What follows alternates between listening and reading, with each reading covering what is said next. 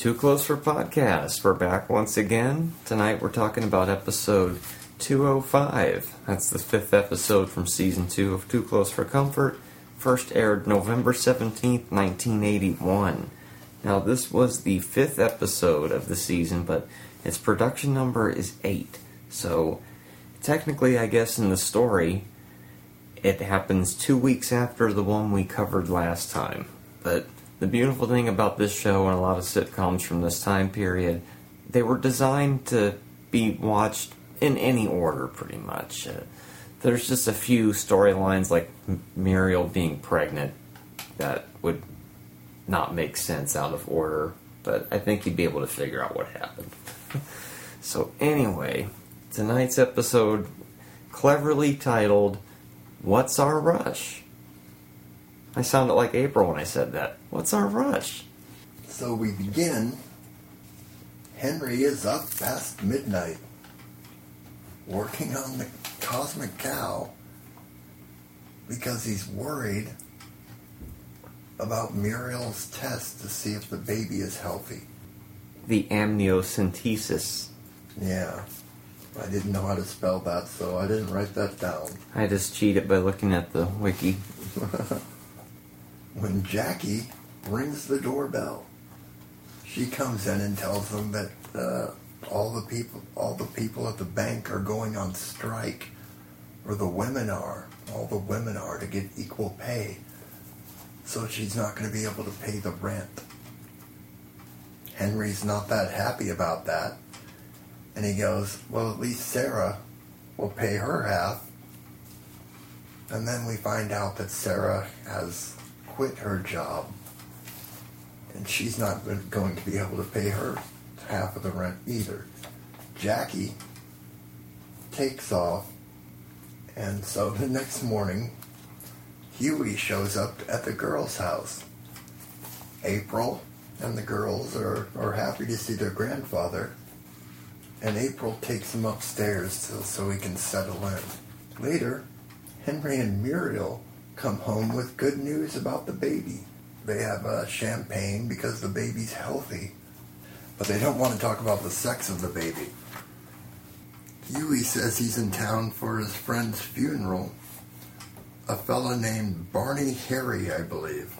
And they all toast the baby being healthy. And the girls want to know the sex of the baby. But Henry and Muriel don't want to know. Huey says he'll find out one way or another. That's the end of Act 1. Alright, so that night, Henry once again he's worried what Huey's going to do about the baby. Muriel thinks her mother also would like to know the sex of the baby. And then they get in a big fight, briefly, and at this point, a pillow flies out. At some point during this, a pillow flies out the window. And then later on, comes flying back in the window. Which I thought was pretty cool. And then they kind of make up. And then, meanwhile, Huey is sneaking out of the apartment with a flashlight and a bag of some sort. And meets up with Monroe. It's getting pretty good right now.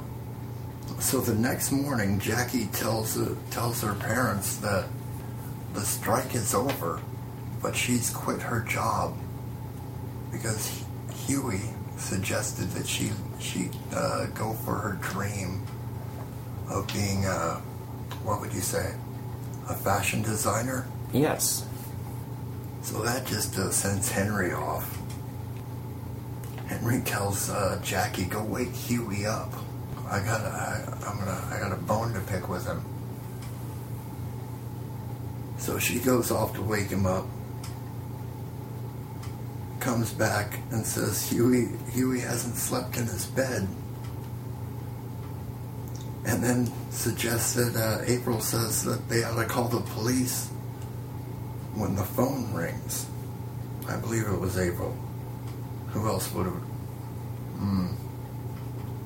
When the phone rings, and it's the police informing them that Huey is in jail.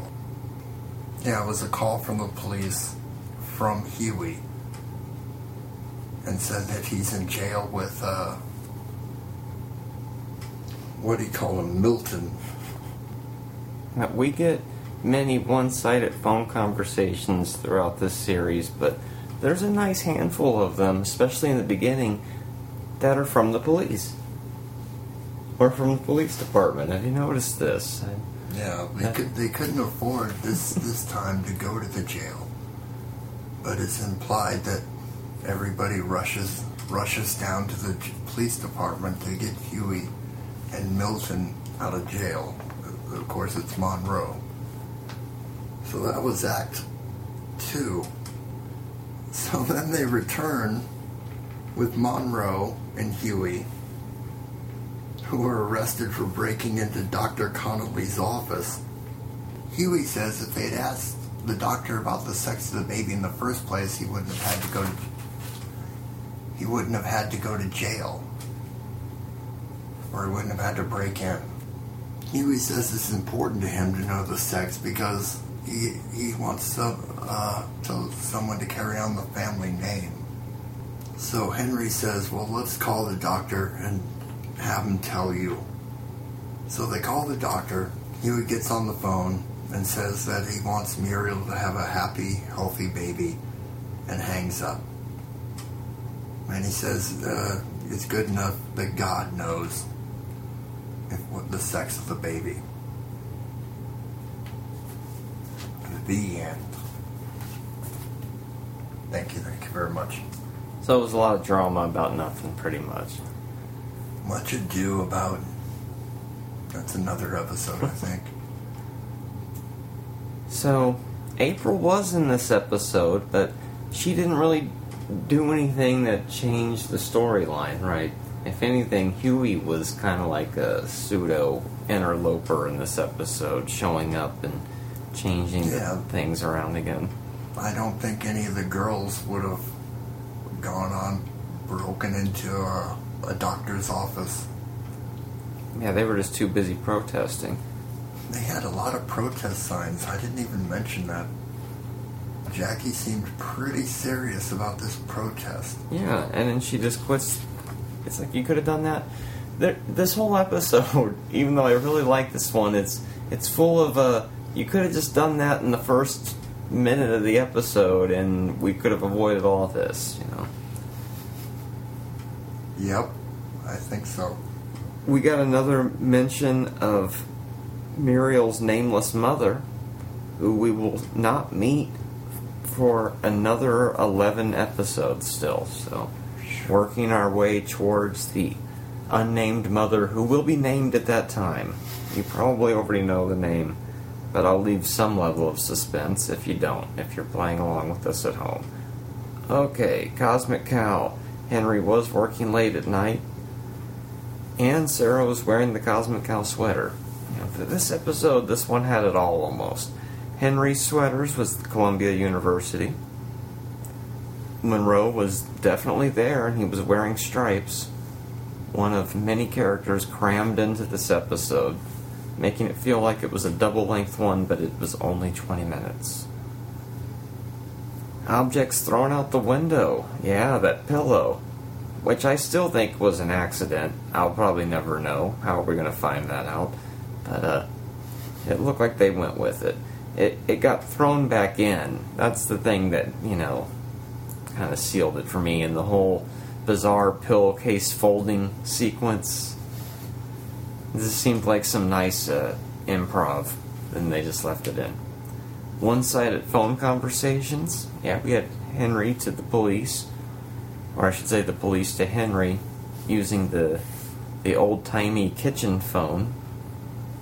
And then, of course, there was that call at the very end, which was Henry to the doctor, then passed to Huey and hung up.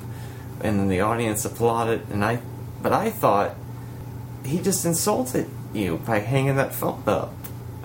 And I thought we were back into the fight again, like, I don't want to know the sex of the baby now because you want to tell me. Much like the whole, why did you have a seat? I don't feel like sitting down. Well, stand then. And he sits. You know, I thought we were continuing with that, but I guess not. We had 3 instances of Henry pointing, and 1 good Henry stammer. We got to see the El Camino drive-by, as well as the daytime freeze frame. That one was in there as well. From what I recall, that one starts to get phased out. They started to phase out the daytime freeze frame more in favor of the El Camino drive-by in later episodes. But this episode, you get them both. You get both of them. It's crazy. This was the first mention of Jackie's fashion designing. Balabin's was not mentioned, but this was the end of that whole bank storyline. A lot of stuff crammed into one episode. Usually they'd make one full episode about any of these 4 or 5 storylines going here. Maybe that's what happened. They had all those different storylines, but they only filled up about 2 or 3 pages of material, and they said, let's cram it all into one episode. Call it What's Our Rush? Andrew, well, there was lots of baby talk, but we don't know if it's Andrew or Andrea. We don't know the sex of this baby yet. Now the intro. We got new Muriel and Sarah shots, and Monroe was added to it. This is the intro, the one that they stick with for years.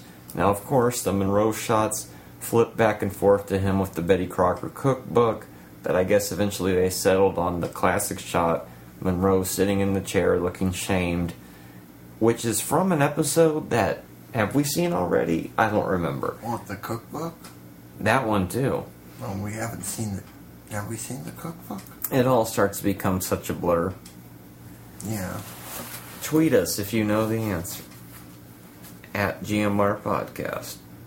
The 5-note music cue happened twice in this episode. We also had the 1-note cue. This was the second appearance of Huey. On a scale of 1 to 5, I'm giving this a 4. Very close to a 5, though. We had some bizarreness happen in this episode, but we always do. Was the pillow? Part of the reason why I like to watch the show is the bizarre oddness.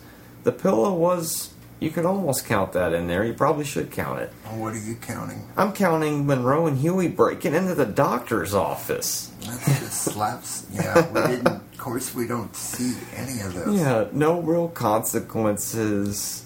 Well, the Sitcom universe. the doctor decided not to press charges, so... And more talk of Muriel's mother, but still no name. What did we learn this week? Who's Milton?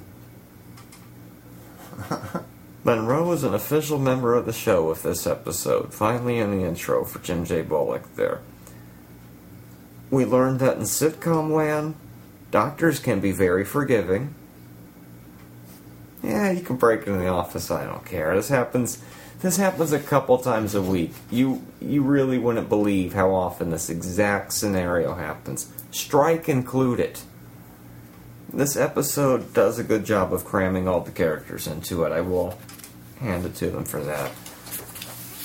April's in her classic outfit. Mm-hmm. With the suspenders, the yellow headband. You said that was your Halloween costume this year. Thinking about it, the headband would be easy to come by, those suspenders. I'm going to have to go back to 1986 for those. Oh, next week. Now, what can I say about next week? Well, I'll save it till then. Now, as I said earlier, the production number on this one was 208. Next week is 210. We're jumping forward once again. Because it was the Thanksgiving episode. They needed to time the Thanksgiving episode to air on Thanksgiving, or pretty close to it. Next week. Wow. Rafkin's bum. A seemingly homeless man returns to Rafkin's on Thanksgiving. I remember this one. Amazing. You can hear my show on Stitcher. Stitcher is radio on demand. Download the free app today. Listen anytime, anywhere. Create custom playlists. Rate and review my show on Stitcher. And over 4 million car dashboards. On demand and on the go. No downloading, no syncing, no wasted memory. Stream your favorite podcasts. Don't have Stitcher? Download it free today at Stitcher.com or in the App Store.